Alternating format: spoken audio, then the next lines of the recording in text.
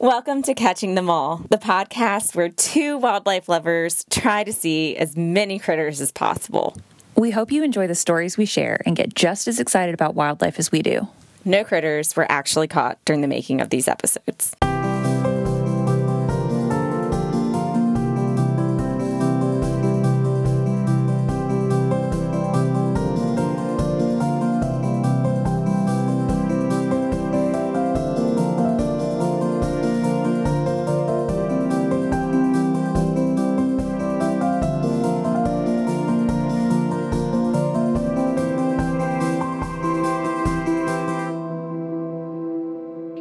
April, and I'm one of your usual hosts for Catching Them All.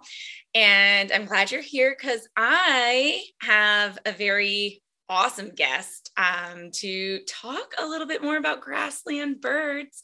Her name is October, and she's pretty cool. October, hi. Hi. Will you introduce yourself? Yeah.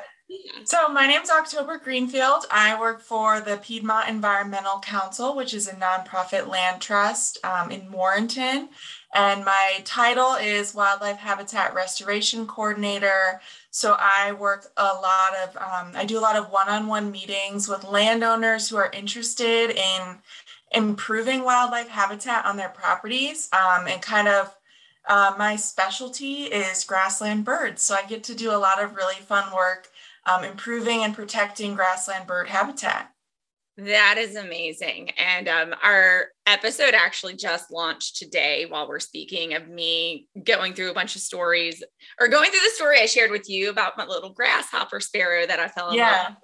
And then we kind of just recap some common grassland songbird species in Virginia. And I say common, like with air quotes, because of their declining.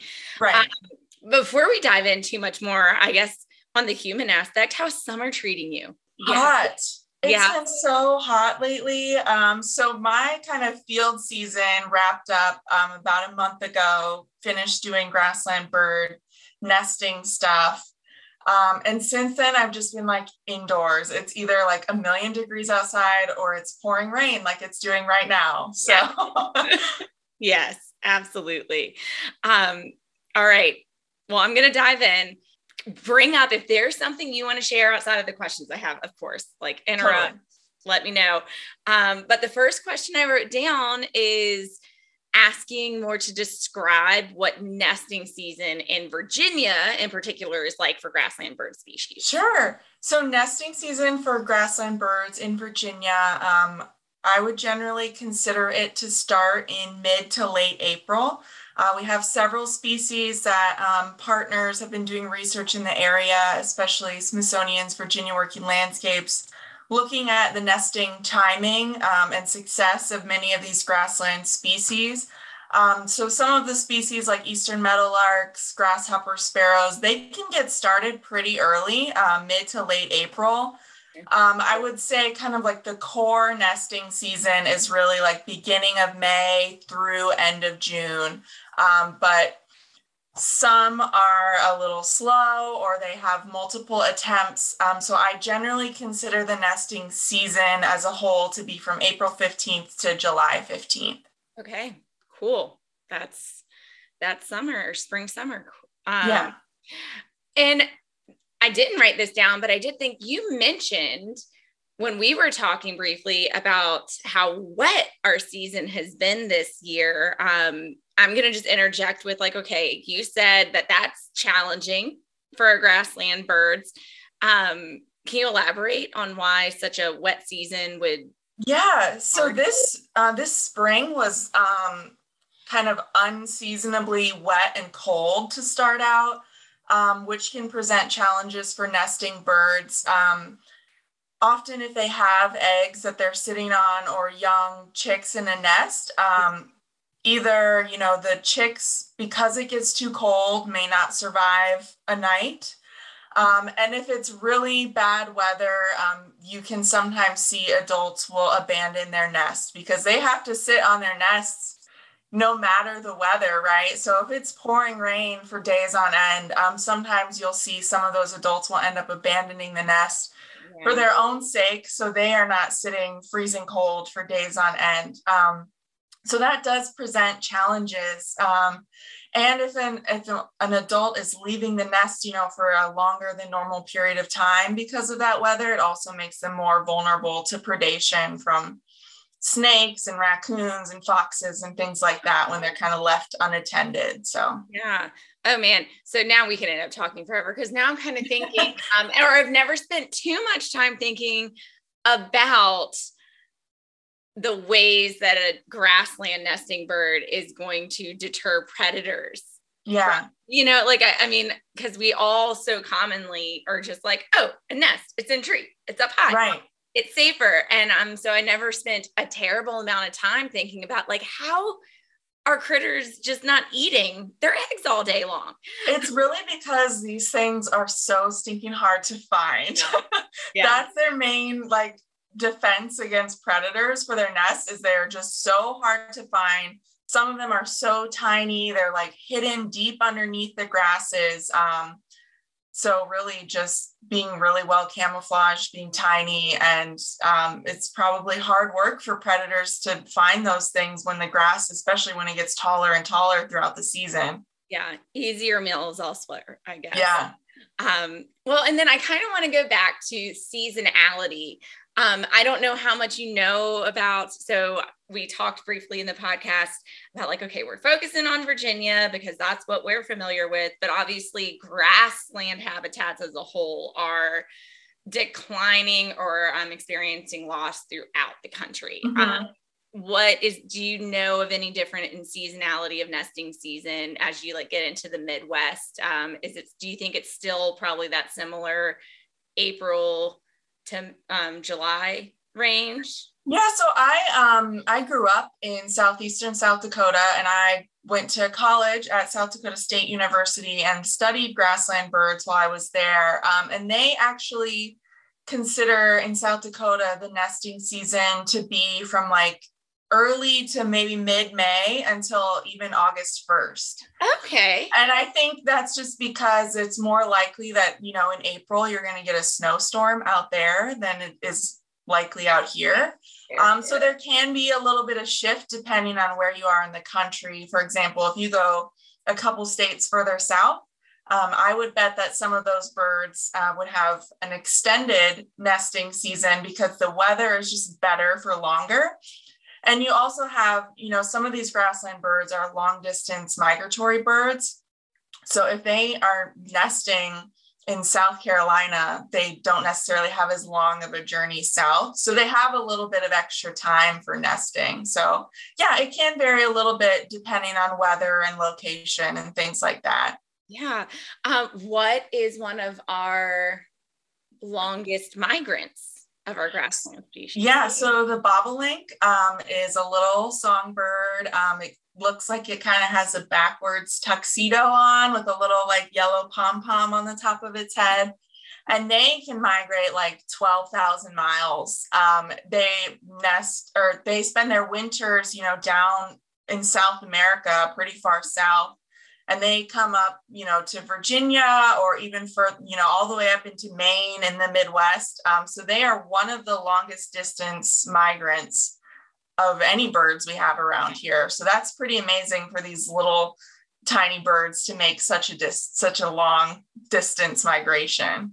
I love their little helmets. I don't know, you nailed it, little pom-pom. Yeah.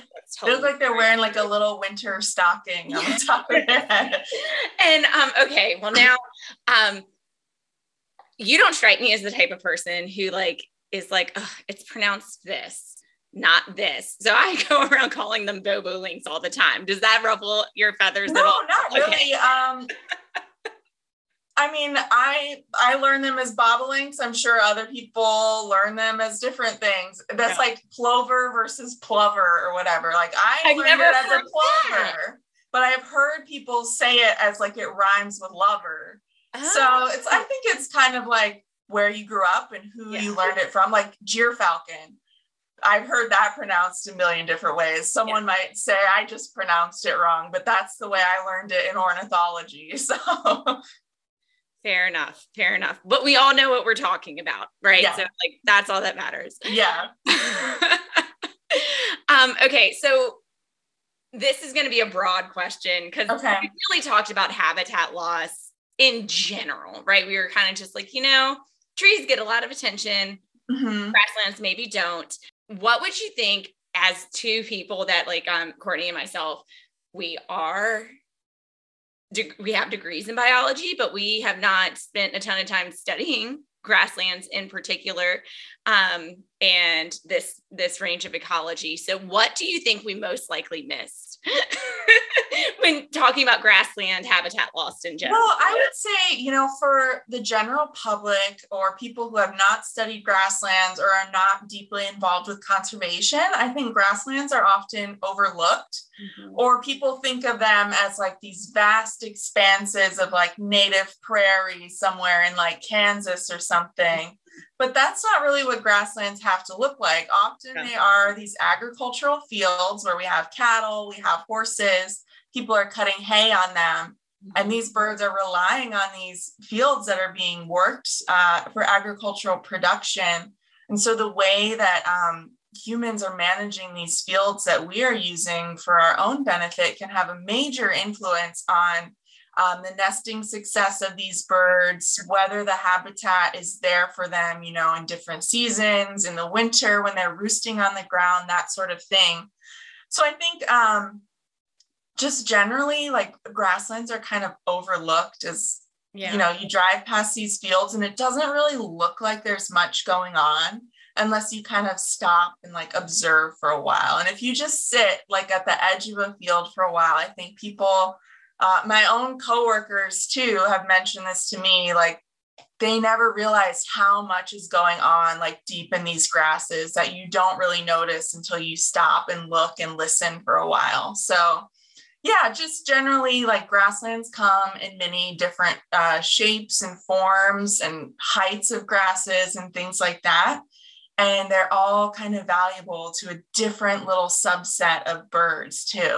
So we have some birds that really like and need, really tall grass. We have other birds that like really short grass, and they're both can be valuable as habitat for different kinds of birds.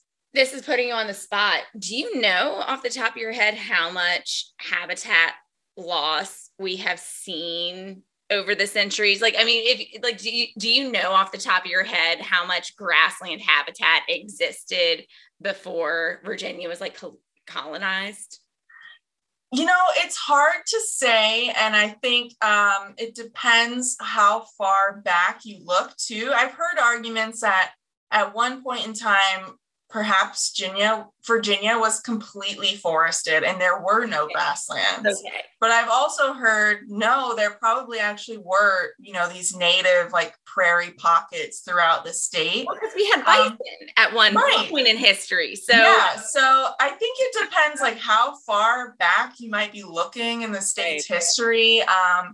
But the fact of the matter is that farms have created essentially grasslands now, and we have created what appears to be habitat to many of these species. And then when they are kind of drawn in here, often we might end up creating what we call population sinks, which means birds are drawn into this area, but are unable to reproduce successfully. And they keep coming back year after year and are never able to actually, have their population flourish at all, or even just remain stable. Right. So I think that just the fact that we have this habitat here now, oftentimes, private landowners, public land managers are responsible for the stewardship of this type of land. I think it's just really important for us to be mindful of the different options we have to manage them in ways that are just mindful of the wildlife that are using those fields.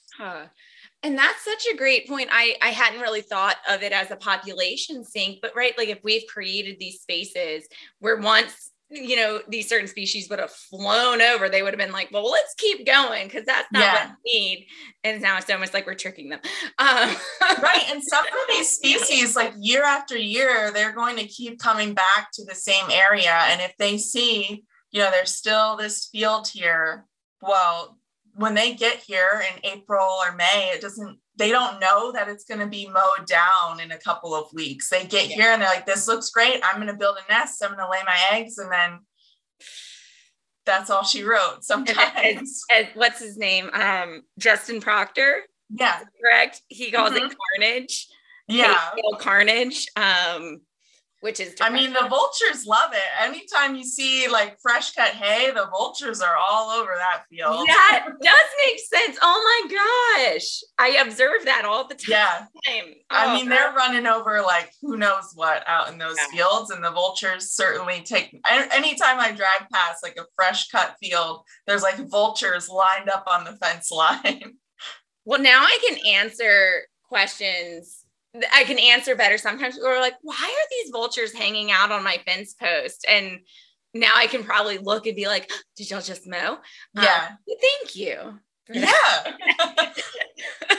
All right. Well, let's talk land management then. Okay. Let's start with working landowners. So that is primarily what you did you say that? Yeah, primarily. So let's talk about the different approaches that, let's see, you might take for working landscaped versus if you're a private landowner, what might you want to know or do about land management? Yeah. So most of the landowners and farmers that I work with are usually either, using their grassland habitat on their properties, either as hay or grazing cattle or horses or some other kind of livestock. So through the work that I do and through the Piedmont Grassland Bird Initiative, we have created an incentive program where we will work with these farmers who are willing to adopt kind of these bird-friendly land management practices. And we have divided that into two separate categories, one of which is delayed hay. So we work with farmers to basically delay when they cut their hay until at least July 1st. So essentially they are foregoing a first spring cutting, or if they are able to, they can cut really early, like in mid-April. And then they don't do anything to the field until July 1st, when about 80% of the grassland birds are pretty much done nesting in the field at that point to cut hay. This isn't something that is necessarily going to work for every farmer, or it might not work in every field that a farmer has. We recognize that some people are, producing hay like for the equestrian community, and there's an expectation that that hay is going to have a certain nutritional content to it. And we fully recognize that as valid. These people are making a living. They deserve to be able to make a living. So again, it's not like a one size fits all by any means, but there are a lot of people that we might be able to say, okay, what about this 20-acre field that you have? Could you delay just this field to start? And we will work with them to select the most appropriate field in terms of where the highest density of grassland birds likely is. Mm-hmm. So fields that are adjacent to forest on multiple sides, they're not likely to have a lot of grassland birds nesting there. So if they are going to hay, that would be kind of the ideal place for them to hay first. And then on the flip side, we have people who are grazing livestock, especially people who are grazing cattle. One thing we can do is called summer pasture stockpiling, which is a form of rotational grazing. So essentially they will remove their cattle from the select field from about mid-April to at least mid-July or early August. And they will have them grazing elsewhere. And then in late summer, they will put them back on that field. That field will have had all spring and summer to grow a ton of vegetation.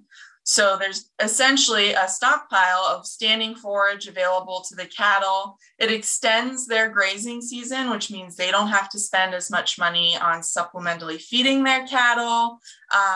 There are other forms of rotational grazing as well that can also work for grassland birds, but by removing the cattle completely, we are eliminating the possibility of any nests being trampled or being accidentally eaten, because cattle and other livestock do accidentally eat eggs or young chicks in the nest.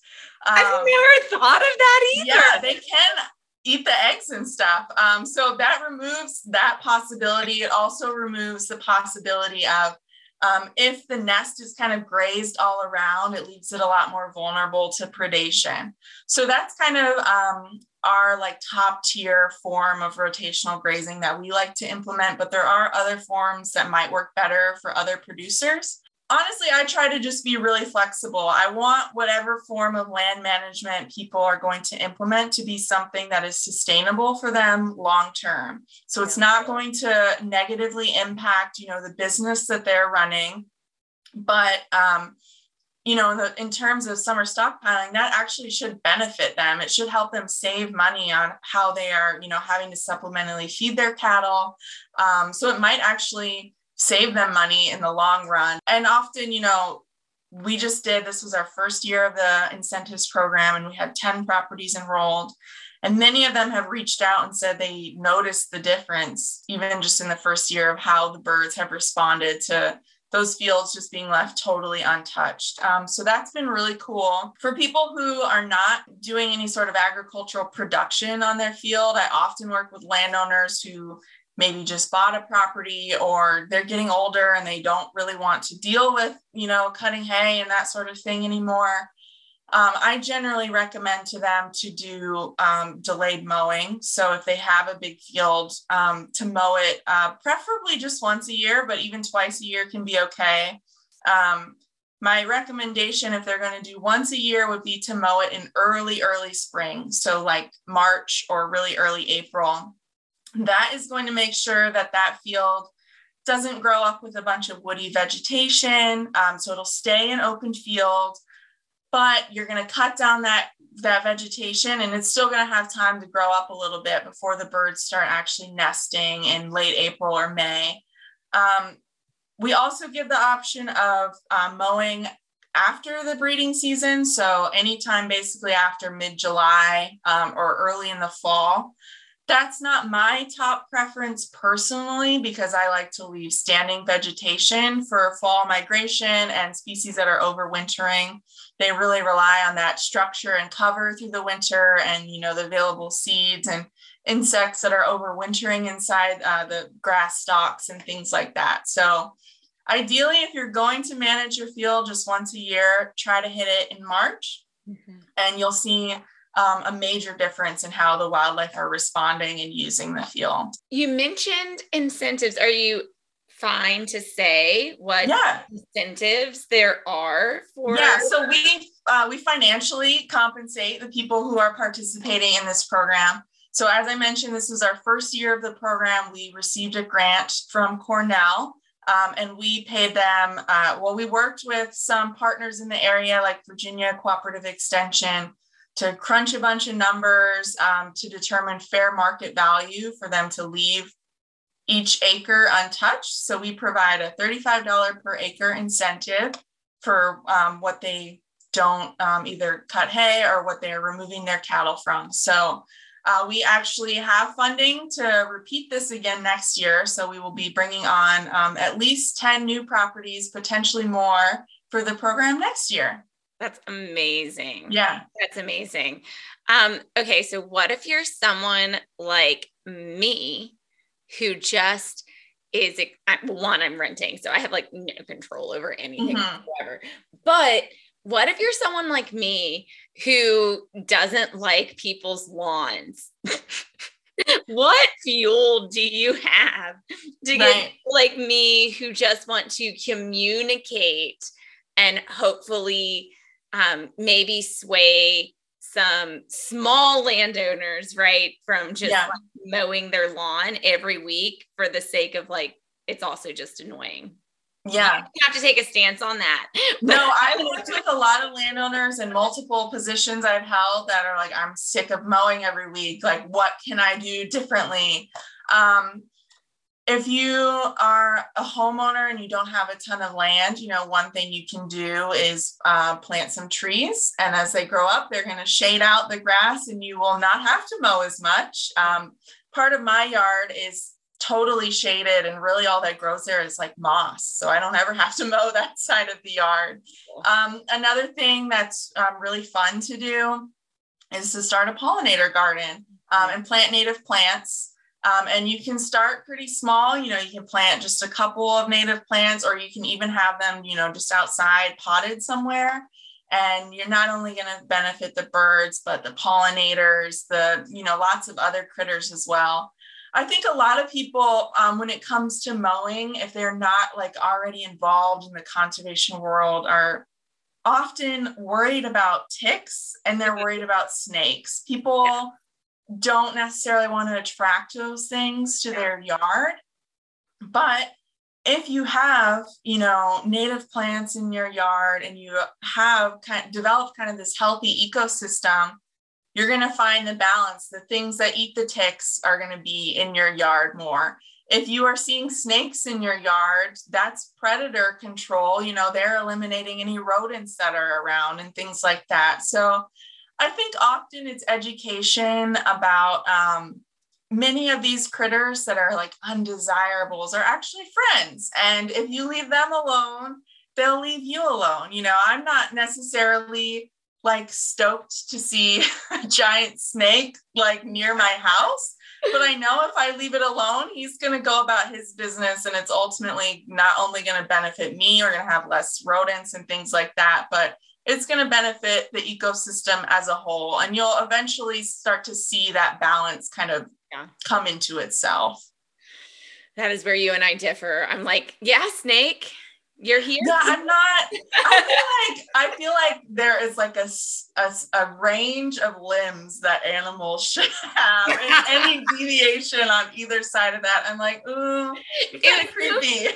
Funny, Jen, the river steward down the river, is like, spiders.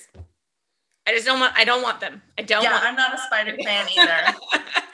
But like you said, like the ecosystem, one of the things we talked about in the most recent episode was like, well, if you like birds and you have all these native plants, then it's natural bird feeders. Yeah. Because then they'll eat the insects and the spiders. And if they're outside, great. They don't need to be in my house. Fair, completely fair. Well, and kind of speaking of that, so we talked a little bit just about ecosystem. Do you want to speak to any other benefits outside of just knowing you're conserving bird species by land use practices? Yeah. So, these practices have benefits aside from just specifically grassland birds. There are lots of other wildlife that utilize grasslands. We have foxes, lots of other little critters that live in these meadows and fields, but leaving them unmowed or managing them in a more kind of conservation friendly way. It's also great for water quality. It's great for pollinators. It's, a tool to kind of fight against erosion and things like that. So, as we let these plants grow, and as we replace invasives and non-natives with natives, those root systems can really make a difference for water quality, runoff, erosion, air quality, all those sorts of things. So there are many benefits that grasslands provide to us, aside from just, grassland birds needing them. We really need them too. Yes. And this kind of probably went a little bit earlier in the conversation, but I just thought, and I didn't have this note down, what is like an ideal acreage for various grassland species? It kind of depends on just the general landscape and what kind of the habitat mosaic around it looks like. Like, what do the adjacent properties have as well? Probably a minimum of 20 acres would be like grassland bird habitat. But if you are a property and you have 10 acres and your neighbors also have open fields and you're kind of adjacent to them, you're going to have grassland birds using that 10 acres because they don't see the property lines. They just see, oh, there's 50 or 100 acres like all connected right here. And they're, not really necessarily going to discriminate which property they're nesting on. So small acreage can make a huge difference too, especially when it's within this landscape of, more open habitat. But when it's not within more open habitat, I would say probably at least about 20 acres. Okay. That is good to know. And to me, I'm a friendly person. I'm like, well, that just means we should all make friends with our neighbors. Yeah. And we can all work together. Yeah, totally. Okay. Well, that's most of my questions, but we had just a couple wrapping up. Remind us what counties Piedmont Environmental Council serves in case someone is actually listening. Sure. And wants to know more about programs. Yeah, so the Piedmont Environmental Council serves 9 counties from Loudoun down to Albemarle. And then the Piedmont Grassland Bird Initiative, since we're in partnership with Smithsonian's Virginia Working Landscapes, we actually cover 16 counties. So the same 9 counties as PEC, plus some counties in the Shenandoah Valley, basically from like Frederick and Clark down to Augusta County. Cool. That's awesome. And then any recommendations for someone or how to start trying to find someone like Piedmont Environmental Council or Virginia Working Landscapes if they're in another part of the country? Yeah. I would say, I think you can reach out to any probably local environmental nonprofit or state wildlife agency, state environmental agency. You know, at least from my experience in Virginia, if somebody reaches out to me and I'm not necessarily the right person to help them with their request, I am always happy to connect them with the right person. So if you reach out and you're saying, you know, to your state, you know, wildlife biologist with the wildlife and fish department or whatever you have in your state, and say, this is what I'm looking for help with. They will probably be able to connect you to the right person if it doesn't happen to be them. Conservation is a small world and we all know each other. So yeah, when someone reaches out to me and I'm like, ooh, this isn't really like my area of expertise, but I know the person that can help you. I always am making those connections for people. Amazing. And then finally, and I love all of it, but this is one of my favorite questions. Do you want to share a memorable wildlife encounter or a cool critter you've seen recently? You know, I'll say I was doing bird surveys on one of the properties that we had enrolled in the incentives program this spring, and they were doing summer stockpiling in this field that was just under 50 acres. And it is really a cool field because when you walk out into it, the grass, you know, is like waist deep, and, you know, you're seeing meadowlarks and red-winged blackbirds and grasshopper sparrows. But once I get about halfway out into the field, suddenly I'm just like in this little tornado of bobolinks, like just surrounding me and doing their little R2D2 song, like just up overhead. It's just like little swirls of them all over in the air. And you don't even hear them when you first walk out into the field. You don't even see them until all of a sudden there's just like dozens of them. So that was a really cool experience to just like, all of a sudden, all of these bobolinks were just like flying all around me early in the season when they're kind of still courting each other and chasing each other around and stuff. That was a pretty cool experience this season. I'm dying. I would probably fall out and die. Yeah, it's a great property. They had, all of our properties that were in the incentives program had a lot of success this year. Yeah. We had some that reached out and said they have heard more bobwhite quail than they've ever heard on the property before. We had someone who said this is the first year she's ever seen bobolinks on her property. They didn't stay and breed, but it's the first year they've actually stopped at her property, like on their way to breed somewhere. Yeah. So it's been just really exciting to see how it's developing and how even like in the first season, it's making a difference. All right. I thought that was going to be my last question, but now my follow-up question is there a particularly imperiled species that you got to get really excited to be like, oh, we surveyed and found this bird? There is a property in Fauquier County that they have been observing some Henslow sparrows. Cool.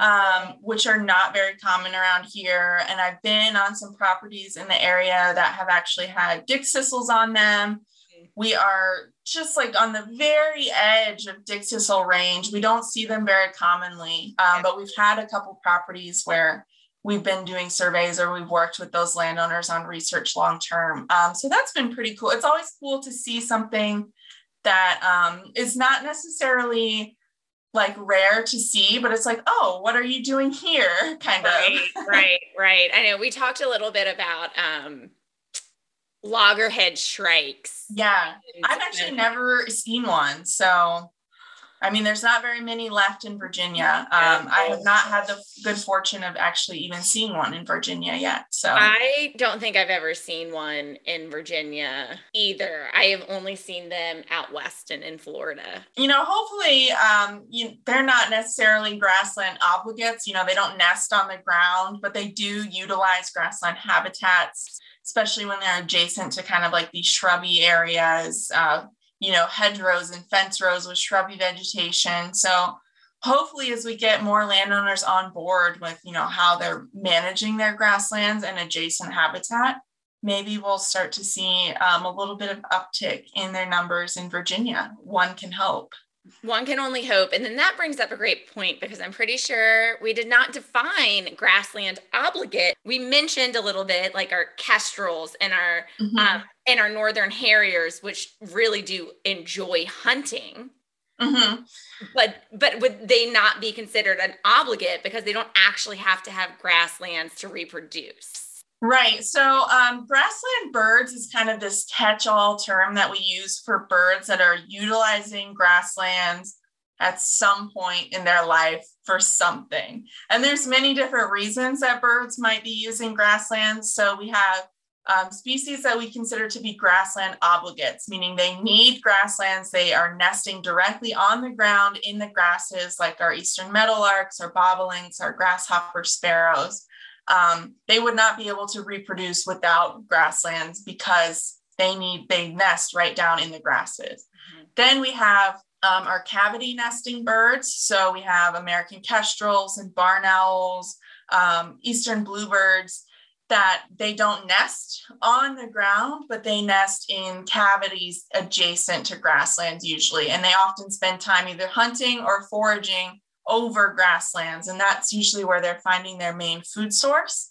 Mm-hmm. Here in Virginia, we also have some birds that are just overwintering grassland birds here. So our short-eared owls and our northern harriers, we don't really see them during the breeding season. I think there's very, very few records of northern harriers ever breeding in the state of Virginia, but they are fairly common in the winter in these fields. You'll often see them kind of gliding low over the fields at dusk, and they actually spend a lot of time during the day just sitting on the ground in these fields in the clumps of grass as camouflage, and often they will roost in large groups together in these fields. I want to walk up on that.